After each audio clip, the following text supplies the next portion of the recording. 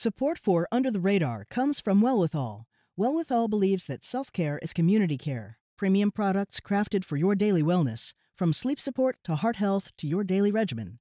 20% of Wellwithal's profits are committed to leading the fight for health equity. They won't stop until it is truly well with all.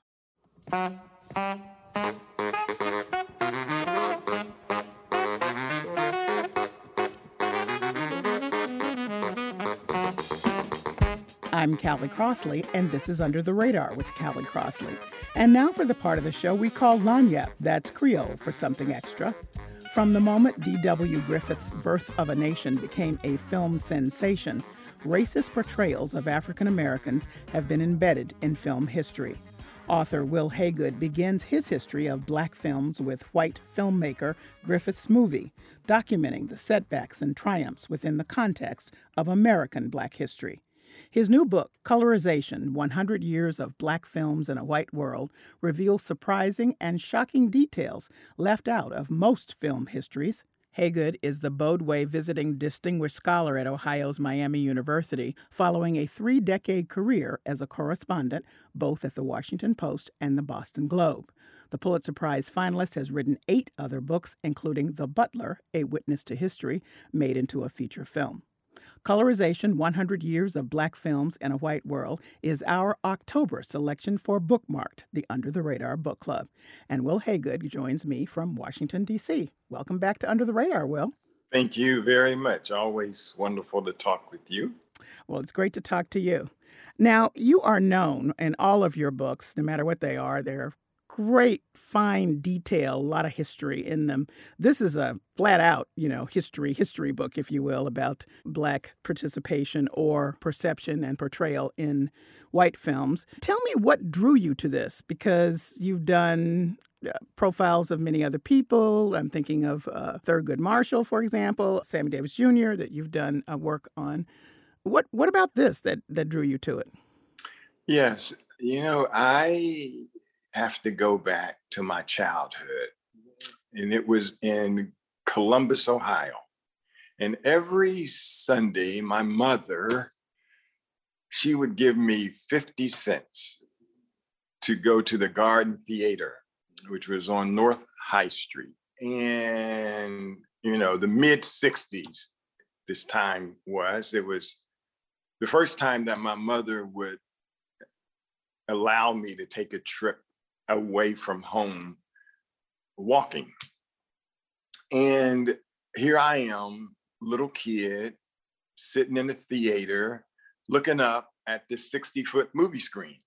And the stars were people like Rock Hudson, Jerry Lewis, Dean Martin, Richard Burton, Liz Taylor. There were no Black people. I never saw at the Garden Theater, when I was a kid, a movie that featured Black people. And so I know that people always say, hooray for Hollywood. And I became a writer, very curious person, and a journalist, always prone to ask questions and to dive deep into history. And I wanted to, look at those movies that I saw as a kid and ask questions. Why weren't people who looked like me on the big movie screen? And that, I think, was the flame that somewhat lit this book. Aside from that, movies are just drama, and there's a lot of drama. And I just wanted to dive into that. Well, you certainly did. Now, you framed it 100 years, and you were very specific about starting with D.W. Griffith's Birth of a Nation. Why was that an important place to begin for this discussion? Yeah, it was a movie about the KKK, about the Ku Klux Klan.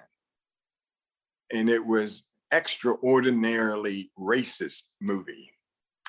And that movie was seen all across this nation in 1915. So film critics looked at the movie and said, wow, it's dazzling, split screens and all of this astonishing camera work. And then there were film critics and Black people who said, very rightfully, this is racist. This is brutal. This simply shows stereotype on steroids. It was a vicious movie, actually. And yet, there was something about the film that film critics said, this is an outright masterpiece.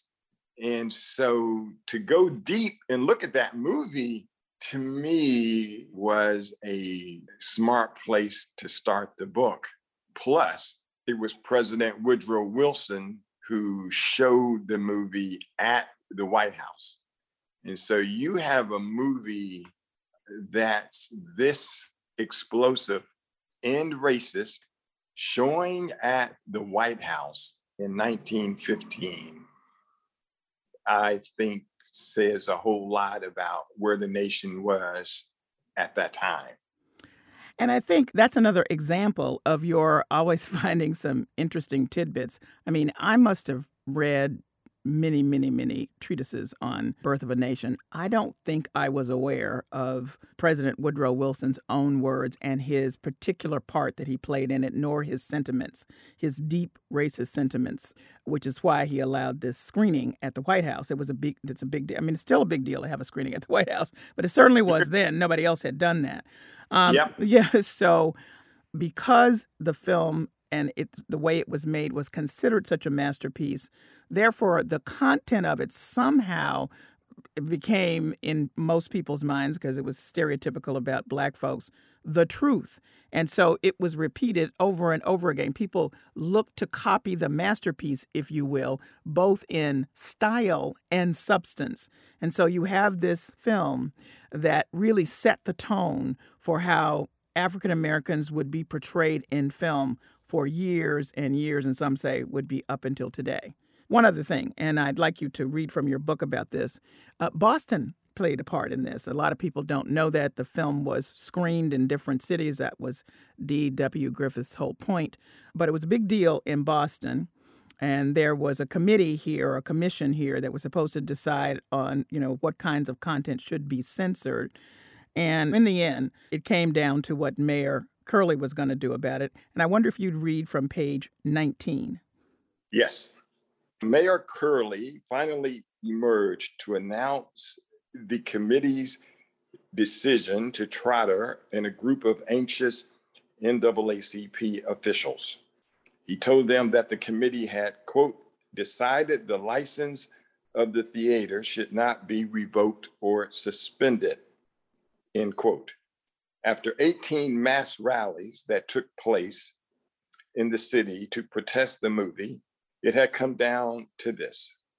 The Birth of a Nation would continue playing in Boston. The Black citizenry listening to the announcement were now out of options. Birth of a Nation wins, came the blazing Boston Post headline. Thomas Dixon was deliriously happy with how the lone battle had ended. Quote, months of frantic agitation, scheming and shouting and feeble rioting had gone for nothing except to advertise the picture, end quote, he crowed. His so-called masterpiece would go on to play for more than 6 consecutive months in Boston. And audiences around the country flocked to see it multiple times. In November 1915, to herald the movie's openings around Georgia, the Ku Klux Klan celebrated with the ceremony at Stone Mountain, Georgia. A kerosene-soaked cross was set afire against the dark sky.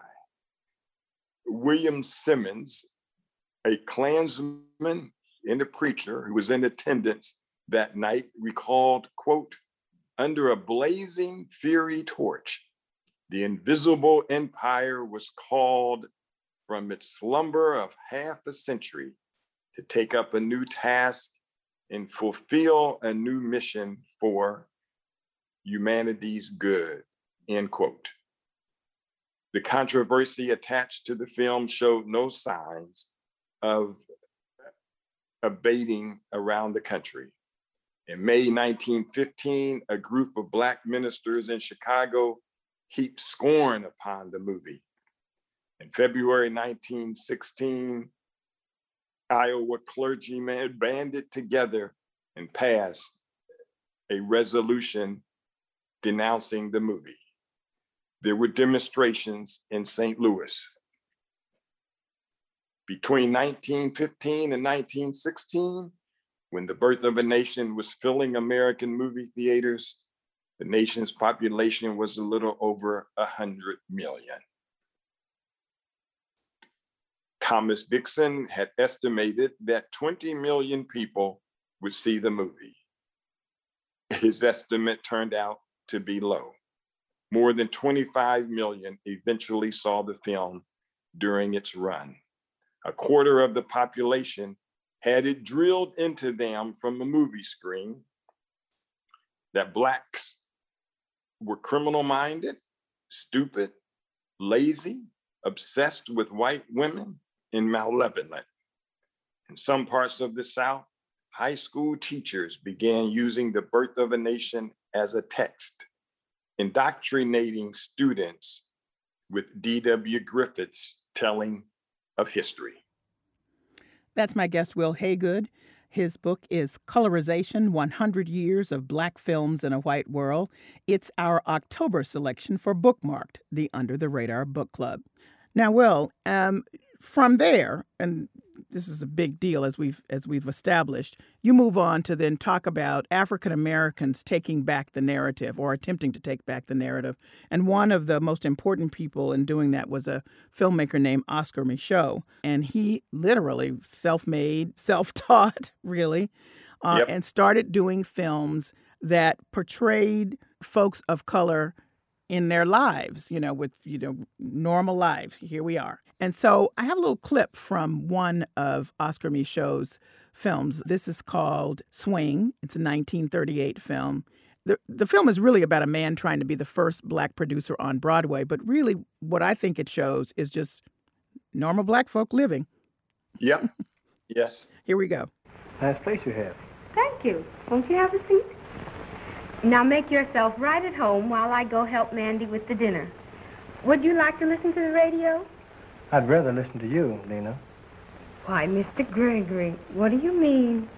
Why can't you call me Ted? I'm a young man. And don't you understand, Lena? Haven't you been able to see that I love you, dear? That was from Oscar Micheaux's 1938 film Swing. How important was Oscar Micheaux's, and he was clear about it, intentional filmic response to D.W. Griffiths and the stereotypes that were by now quite embedded in the minds of many Americans? He thought that his mission in life with his camera should be to change the harmful effects from that film.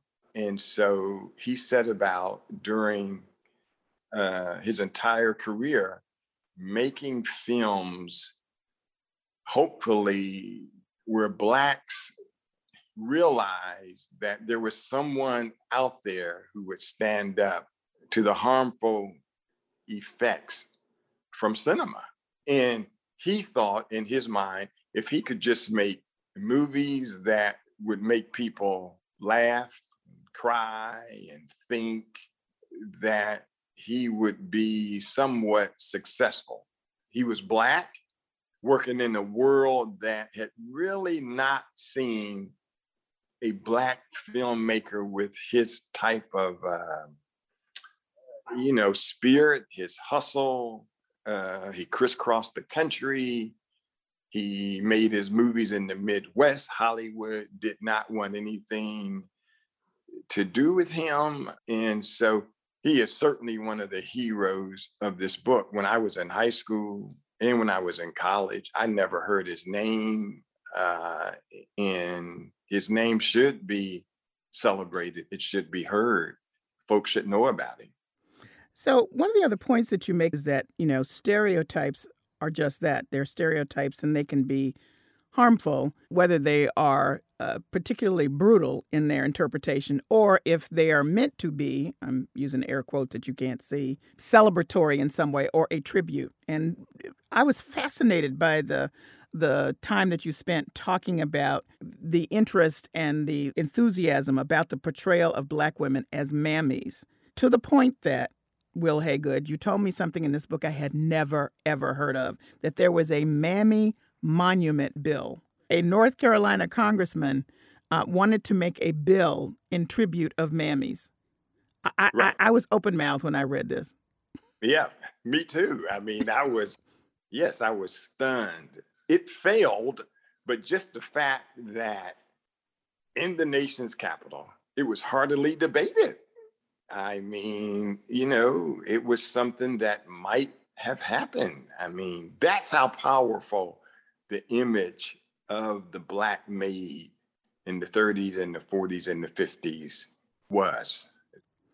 And just so people know, there's 100 years that you're covering in this book with a lot of history. So, we've spent some time on the early part of the 100 years, but in the back end of the 100 years, you're dealing with real experimental filmmakers who wouldn't take no stuff, like Melvin Van Peebles and with his Sweet Sweetback's Badass Song. That was his independent movie that stirred a lot of attention, and how that came together, all the way to where we have been discussing Oscar So White and the whole question about whether Hollywood will ever respect the artistry and the work of Black folk. Mhm. It's a huge leap, though. You got a lot to say along the way. I asked you why you wanted to begin with Griffith. So why did you want to make sure that you got to Oscar So White and this sort of era where we're thinking about what does representation mean in a positive way, and how far have we come, et cetera? Yeah, it is hard to make movies. It is hard to have movies made. And yet there's this song that we all hear, hooray for Hollywood. Mhm. But there is a epic story behind that song when you start to talk about Blacks and Black filmmakers in Black stories. I mean, during the 70s, there were not a lot of Black films made. And when you look at this 100-year history, I mean, it flows right into the death and the murder of George Floyd, because that woke up Hollywood in a searing way, in a way that it's never been woke before. And you had Hollywood actors write letters after the George Floyd death. And those letters said that this medium has played a part in the harmful imagery of Blacks on screen. Now, that's not to say that there haven't been some wonderful movies full of triumph and some wonderful filmmakers who are white, who have tried to tell these stories. But you have a history that's very painful. And we saw that pain in 2014, 2015, when there were some celebrated performances by Blacks on the big screen, and there were no Blacks nominated for Oscars. That almost seems willful. That almost seems like there's some force out there that is not owning up to the excellence of Black genius on screen.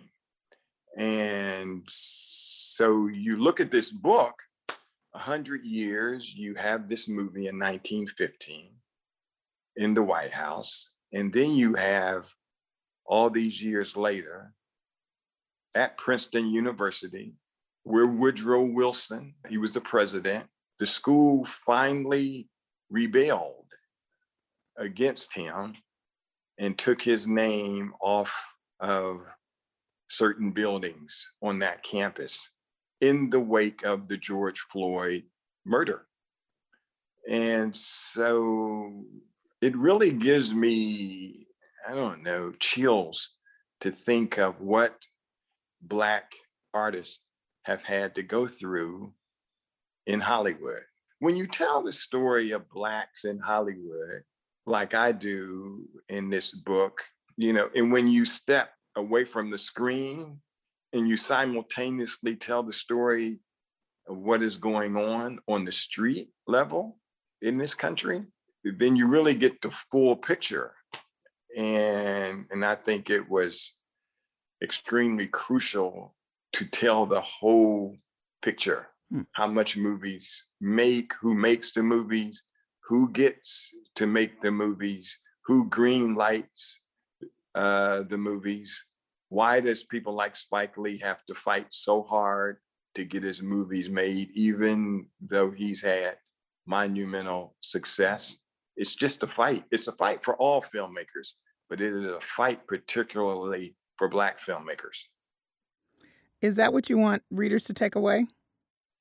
Yes, movies bond us. Movies represent a medium where if you're, poor, rich, Asian, Hispanic, Black, white, whatever, and you meet somebody who doesn't look like you or from the same race as you, you both will probably agree that a movie like Malcolm X, like Spike Lee's Malcolm X, was brilliant, absolutely brilliant.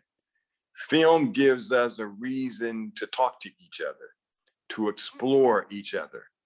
I think that the world of film has missed some opportunities, that there are great untold stories, especially when it comes to Black history, that needs to be told, that should be told.